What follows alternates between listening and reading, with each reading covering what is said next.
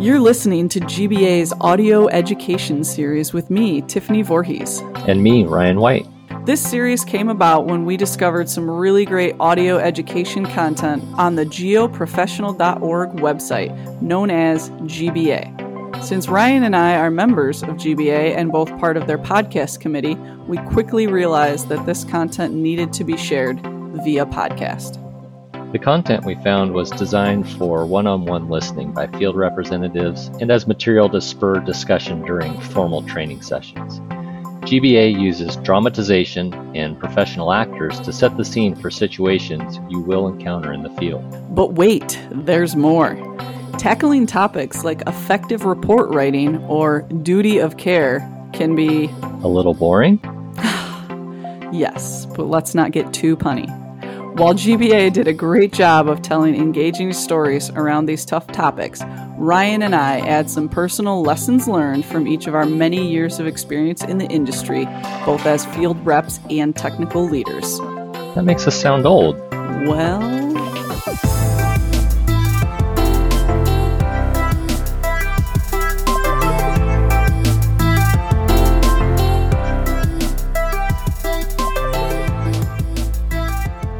So what are your initial thoughts on this one? I thought it was good. A little bit of rehash of some of the other content, but it's timely for us because we've been talking about how to keep track of what's been done a little bit better in order for other people that end up having to go out to a site to know what's going on. It was a good refresher and reminder.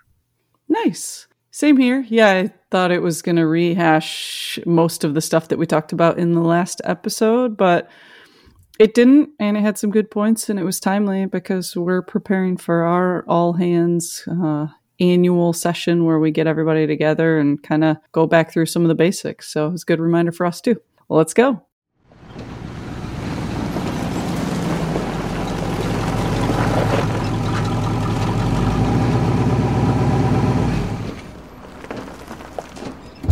Hey, Tyler, how you feeling? Hey, Charlie. Better. What was it, one of those 24-hour things? I don't know. The doctor says it might have been something I ate. Well, thanks for coming out today. We really need you. I hope I make it. I threw up twice this morning, and Tyler, I don't want the details. I can pretty well imagine what's going on. Oh, I'm sorry. That's all right. But speaking of details... I don't like it when you do that speaking of stuff. Well, yesterday I went to 2 of your sites, and Jamie went to 3. Was everything okay? Well, Tyler, I gotta tell you, I didn't really know what to look for. What? Didn't the super tell you what to look at? Yeah, but... But what? Well, what didn't I see that I should have? Charlie, you ain't making any sense. Try this. I needed to be briefed about stuff that only you know.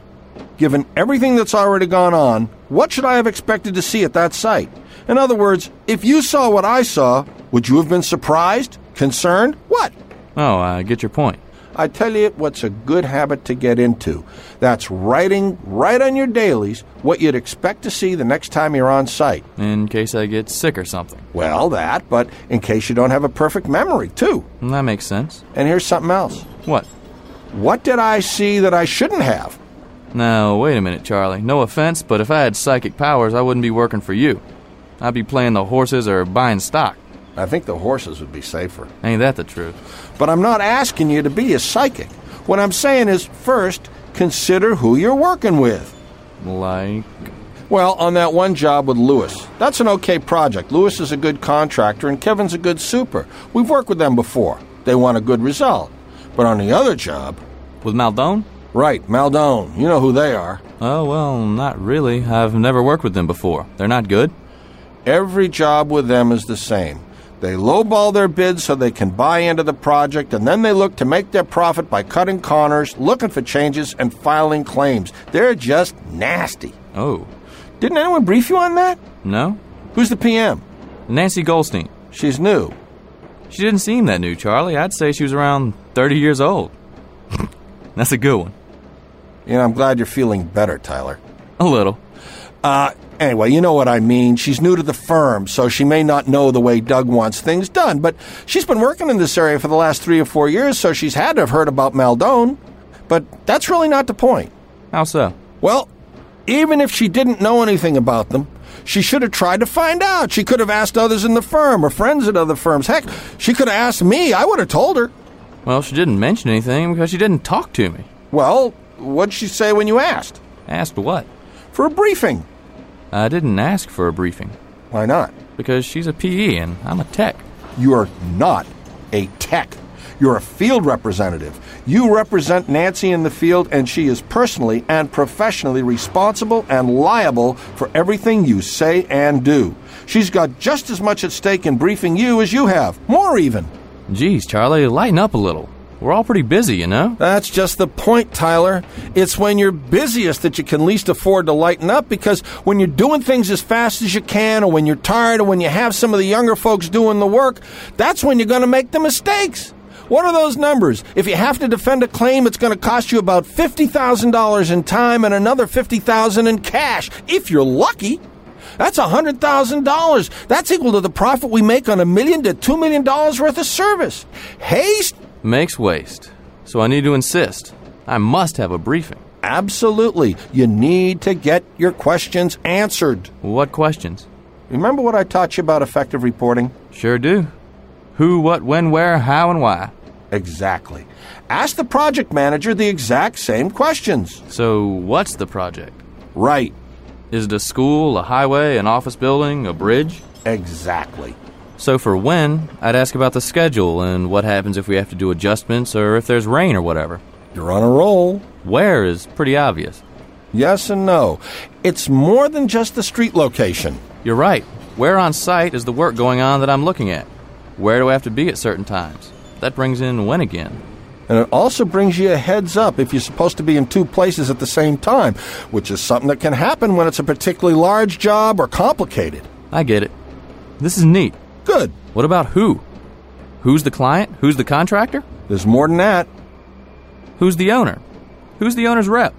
Who's the architect or civil or structural or whatever? And? Who am I going to be looking at and who's in charge? Like, what happens if I have to work with that Garrison guy again? Butch? Yeah, Butch. Well, seeing what happened last time, you'd better find that out sooner rather than later. So I could say, look, I have a problem with this guy. I think it would be better if you could assign someone else. And I'll tell them what to watch out for. Good. And then you'll tell me that we can't assign someone else, so I'm going to have to be especially careful and yada, yada, yada. Or be especially thick-skinned. Yeah, I hate that guy. How? In the worst way. No, I mean how. That's your next question. So that would mean, how are we supposed to do what we're assigned to do? What's the scope? What kind of tests? What kind of equipment? Do we have everything we need? Do we need to get anything fixed or calibrated or replaced or rented? And how are you going to go about implementing the scope? Are there any special requirements? What about why, Charlie? Well, we're there to evaluate conformance with specs. We're there to help ensure public health, safety, and welfare. We have an important role to play. But we also need to know why from other people's perspectives. The client may see us as vitally important or as a necessary evil.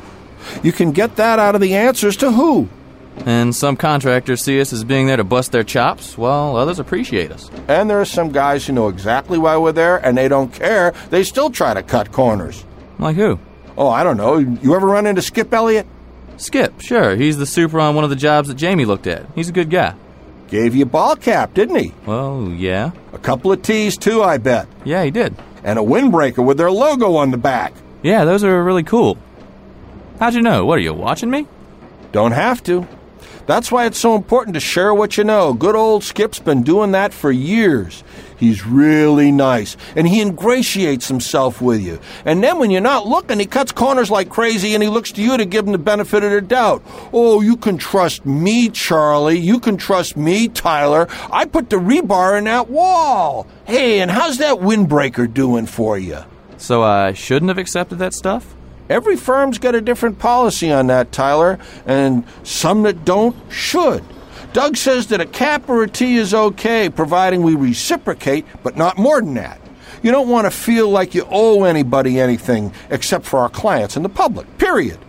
You have to be able to say easily, I'm sorry, I have to report that you didn't wait for me. If the owner wants to accept it, that's fine, but I can't accept it just on your say-so. What's the matter? Don't you trust me? That's what he'll probably say. Oh, sure. And he'd act like he was really hurt, him having given you that ball cap and all. Gosh, how could someone so nice be dishonest? So what do I say? It's not a matter of trust, Skip. If it was me and my job, I'd trust you, no question. But I have a client, and a client is the one who's paying me to be trustworthy. I report what I see, and if I don't see it, I have to report I don't see it. You know that. So I should give the stuff back? No, but give him some of ours. So how do we get this information out? I mean the information about the project and the answers to who, what, when, and so on. Information about contractors and people. We're looking into it now. Some firms use an extranet where they keep project files, and some of those files are generally accessible and some aren't.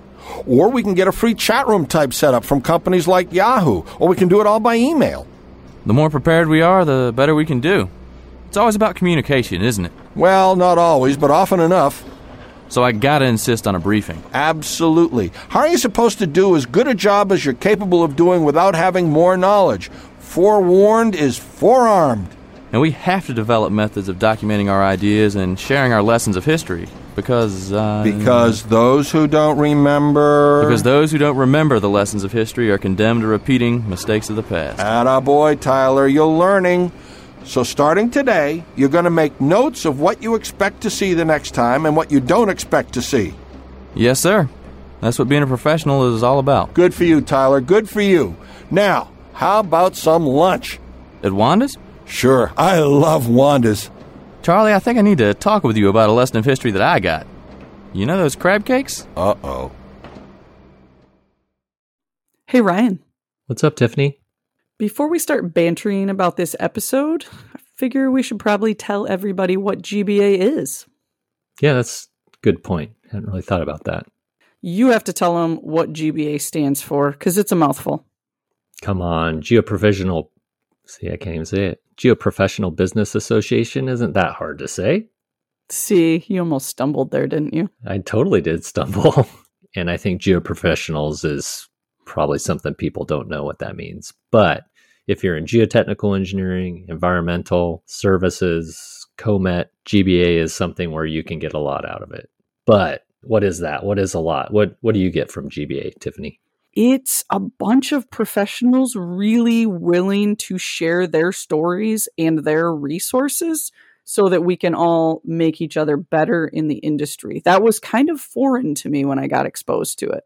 Yeah, I had heard about GBA, but until I really got engaged and involved on committees, I didn't appreciate everything that GBA had to offer. And for me, the interaction that you talked about, making connections with other professionals in your field across the U.S. has been something that to me is probably more valuable even than everything else GBA provides. For sure. That's where we met. See, GBA is awesome just for that. But where you really, really get the best from GBA is by becoming a member firm, attending conferences, and networking with your peers. So that's what I love about it personally. And it's not just geoprofessionals, because like we've mentioned, I don't have anything to do with dirt. So we're going on and on about GBA. Yes, we love it. Learn more at their website, geoprofessional.org. But how about we jump into our opinions on this particular episode now? Sounds good. Let's do it. All right, so that was a short and sweet, interesting episode. What are your initial thoughts? I like this one a lot. In fact, I'm going to ask some other people to listen to it. I did kind of roll my eyes a little bit at the rehash of the who, what, when, why, where, but I think that's probably important enough in terms of the documentation and everything that it's worth repeating. So I didn't hear a lot of new information, but sort of reframing it with respect to the briefing and a little bit of new stuff. Still worth listening to. At first, when I heard the briefing part, I thought, okay, of course they're going to talk before you go out to the job, but maybe not. Sometimes you might just get assignments and you head out there. So I thought that was good to emphasize that the project manager should make sure before you go out, you understand the project, the who, what, when, where, why, how, all that. We've hammered that in the last episode, but it was a very good reminder from that perspective as well. So I liked that part of it. My favorite was how it talked about you might not be the one to go out there next time. So make sure it's very clear at the end of your report what you are expecting to see the next time. I thought that was a very interesting way to frame it. Do you guys do that at all, or what do you think about that? Our old daily field report template had that line, and I think it comes from that model daily field report that I've referenced before that GBA has, and we'll link to that in the show notes. But that is a good point, because frequently you'll have your primary person that's doing the observation, but they can't always make it out there. So yeah, they might get briefed, but the next person to go out there might not. And the best they can do potentially is review that last field report to see what was done. And that would give them that information if you included that line about what is expected. So that was a good reminder to me, and something that I want to make sure that we start to implement. Yeah, I agree. So what would that look like? Because when I first started, I'm like, well, why would you say what you expect next time? That feels weird. But when I really thought about it, I definitely do that. So, well, I did when I was in the field, right? And I definitely train our staff to do that as well. So let's say we're reviewing welds. We say at the beginning, we reviewed it, in these areas, and here's what our findings were. The typical wrap up to that report might say something like, we anticipate reviewing X area during our next visit, and we need to follow up on the weld repairs for Y area. I do think that's definitely something we do, and it's unconscious for a lot of people. So we might not emphasize that with new staff members, but it's super important. Yeah, it sounds like it's become part of your process to the point where you don't think of it as something different or new. And we certainly talk about, visiting the site as requested, but we don't always say what we're going to be looking at. So are we going to be looking at footing subgrades or doing density testing on trench backfill? And that model DFR actually had a line that basically said, what do you expect to see next time, that you could fill out. That was kind of a different way of doing it than I'm used to, but we could certainly add a sentence at the end very easily to say what we expect to see next time. And what you said too about fixing anything that didn't meet the specs during your visit, I think that's another important thing that we're trying to track better. Yeah, good point. Okay, so we talked about wrapping it up with what you do expect to see. I didn't have any great ideas come to mind when he said what you don't expect to see. Did that part resonate with you at all? That was weird, and I was expecting them to explain that a little better, and I didn't feel fully satisfied. I definitely noticed the technician's response to, how am I supposed to see the future? And I didn't really get the best way to do that. You didn't either? No, I didn't. But if we hash it out for a second. So let's say you're out there and it's rained a lot, and maybe the soil's, you're worried about that, and you expect them to do some type of stability for it. I suppose there's something where you could say, you discussed it with the contractor and they intended to do X. Therefore, if you saw them do Y, it might stand out. Yeah, I'm still thinking about how that might apply to something. That's a good example. It's something to reflect on, I suppose. If you definitely discussed something with the contractor, put it in writing, because that might lead to something you didn't expect to happen the next time you come out based on the conversation. So one of my other takeaways, I talked about it a little bit, but I liked the reminder that you might not always be the one that's going out the next time. I wanted to emphasize that we talk about legality on this podcast, probably enough to stress people out. But it is a good reminder that even if you know for certain you're going to be the one consistently going out there, you need those things in writing, because somebody might ask you to pull up these reports 6, 7, 8 years from now, and you need to know what you had communicated and what you intended, to happen and what was discussed. So I think from that whole legal perspective, it was also a good reminder. Yeah, and projects go on hold sometimes too, and reminders to yourself as to what you were thinking and what you were looking at. And maybe that's not even in the field report itself, but they mentioned other ways of keeping track of things like chat channels and things like that may be outdated, but some way to keep track of what the status of the project is. Because especially around COVID, with some things that shut down, you might come back months. I mean, some projects go on hiatus for even longer. So being able to pick that back up right where you left off can be important. Definitely. Yeah, could be weather, could be project funding, could be owner design change. Whole lot of things will lead to big gaps in projects, and having those clear notes, even for yourself, is huge. Good point. One of the other things, well, there was a couple other things that stuck out to me. One was the briefing, not only about what you're expecting to see and not see about the contractor or whomever is doing the work, because he made a point that the field representative did not have experience working with one particular contractor, nor did the PM, who was newer to the company. And the wiser, seasoned veteran indicated that, they tried to get away with stuff and shortcut things. So briefing not only about the work, but about, I guess, the project team or contractor is something that I hadn't really thought much about, even though that kind of happens on projects. I think we have that conversation, but not intentionally. Yeah, I liked that reminder as well. And I think that applies really across the board in our industry, not just for field representatives, as he made sure to clarify, but project managers too. So for example, if I get a call, I've never worked with somebody and they're like, oh yeah, we know your company name. We love working with you. So we'd like some welds reviewed. Well, if we've never done weld reviews for them, but our other groups have worked for them, I look in the system, see who are the project managers that have worked with the most, and I call them up and say, what do they like to work with? Do they pay on time? Are they good? Are they reasonable? Do they schedule appropriately, or are we going to have to stay on top of them? And I think that was a good reminder, whether it's project management or anything, use that internal knowledge and find out the people I'm working with, what are they like?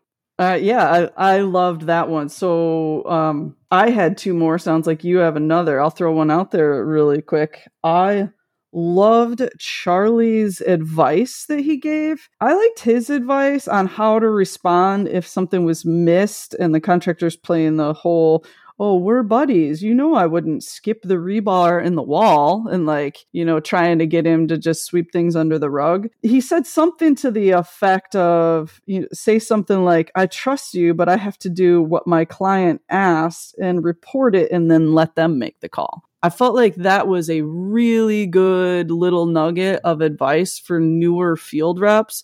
If somebody's trying to give you that whole nudge, hey, I wouldn't have skirted around the requirements. You don't need to make a big deal out of this. You can say something as simple as that. Oh, hey, I trust you. It's not me. It's just I have to do my job and what the owner asked and report it and let them make the call. Right? Enough said. Don't put yourself in some terrible situation where you feel like they're, trying to sway you and giving you hats and t-shirts, right? Yeah, and that was part of what I was going to bring up. But you're right. We've talked about this before about you want to be civil and friendly with the contractor, but you don't want to let that influence how you do your work or your judgment. And sometimes that's really hard to differentiate, especially for less experienced staff who might not be expecting contractors to do things like that. Mm-hmm. So that was my other point, was about the swag, right? I don't know that I've received a lot of swag from contractors, some certainly, but I've never been told of a policy about not accepting things like that from contractors. We even take clients out, to do things or give them gifts and stuff. And so maybe we don't think about it that way, but are you familiar, or do you have policies about accepting swag, t-shirts and hats from contractors? And the idea of reciprocating was interesting to me. Oh, they gave me something, but I gave them something of equal value back, so we're even. I hadn't heard that before either. Yeah, a few things there. I don't think we have an official formal policy, and if we do, we've never, had to make a big deal out of it. I do agree with you that we buy things for our clients, and sometimes contractors act like we're their client and they buy us stuff. I also agree with you that I found it interesting that he said to reciprocate with something. That's a lot of times not realistic. I say in my world, the main one contractor who always tried to buy me stuff was this painting company owned by this guy who's just, a fun-loving, very giving guy. He bought for everybody at the refinery we worked at. If you went to lunch and you didn't let him pay, he was going to get very mad. Like, it went against his culture, right, to not buy for people. That was tough sometimes. So I was like, I just want to buy my own lunch so that I don't feel pressured. But I also know that when something was wrong, I'd tell him something was wrong and he'd take care of it. Even if it was really bad news, like, hey, you're going to have to redo all this stuff that's going to take tons and tons of hours. So I didn't feel pressured by having taken, some meals. General contractors, earthwork contractors, people whose work we're looking at, I can't really remember ever getting anything from them, but specialty like foundation subcontractors or drillers certainly give us stuff all the time. I always joke about geotechs are kind of the lowest on the food chain, and we hire the drillers, so the drillers are the only ones that market us. I guess lunch is a good example because I've certainly had contractors take folks out to lunch, or even buy us ice cream on those hot days. Mm-hmm. Yeah, for sure. And we've hammered bribes a lot before. I think we referenced that episode if you want to hear more opinions on the whole bribe thing, but I didn't think that was a big deal in this one. Yeah, it's interesting that you frame it that way because in some cases it is that, right? They're giving you things to get special treatment, but there are a lot of just nice people that like enjoy working with you and want to give you something. So I think it's something that maybe you gain from experience. What's the expectation here? Having a company policy about that, I think, is a really good idea because it's not something I've ever heard about or even considered being a problem before I heard him say that. I don't want another policy, because they'll have to be like, oh, don't take anything valued more than $10. And then if it's an $11 lunch, you feel bad. Yeah, I don't want to go there. Public agencies have those very explicit things, like they won't even let you buy them lunch. Yeah, so. $5 rule for the one that I deal with the most. So it's funny. I actually just ordered some Post-it notes with our logos to give to them because I know they're under $5. But you can only give them one pack. 7. Just kidding. 7 Post-its? Mm-hmm. Yep. Peel them off. All right. So my last little thing that stood out was when he talked about, he was a passive part of it, but I really liked it when, who was the field guy again? Tyler. Okay. I really liked it when Tyler kind of made the passive comment about not wanting to work with that guy named Butch, and he would try to get somebody else to be the field rep on that job. They went back and forth, and in the end, he's like, but I know you would make me go and just grow thick skin. I really thought that was a good just thing to highlight a little bit for newer field staff. We've talked about it before. You'll get in situations where people can be jerks and they don't like what you're telling them.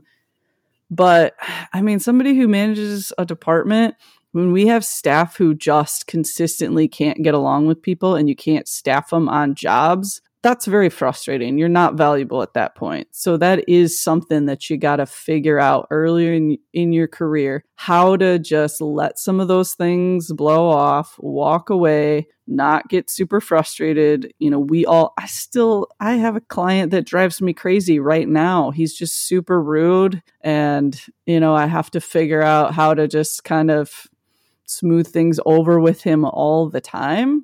In the end, I know that he's not really that much of a jerk, and he's actually a nice client. Sometimes he just comes off like a total jerk. So that will never go away. You got to figure out how to deal with those situations. Yeah. And I didn't pick that up specifically, but I like how you framed that. And I've had some of those conversations recently about a contractor that was scheduling us to be out on the site and sort of talking through it with our field representative about, no, that's probably not their intention. And, there's lots of things going on with scheduling, because our field representative felt sort of taken advantage of, like this contractor expecting them to be out there, at the drop of a hat without scheduling it in advance and things like that. And I said, he's got multiple contractors he's working with and who knows what else going on. So yeah, we've certainly had those conversations recently.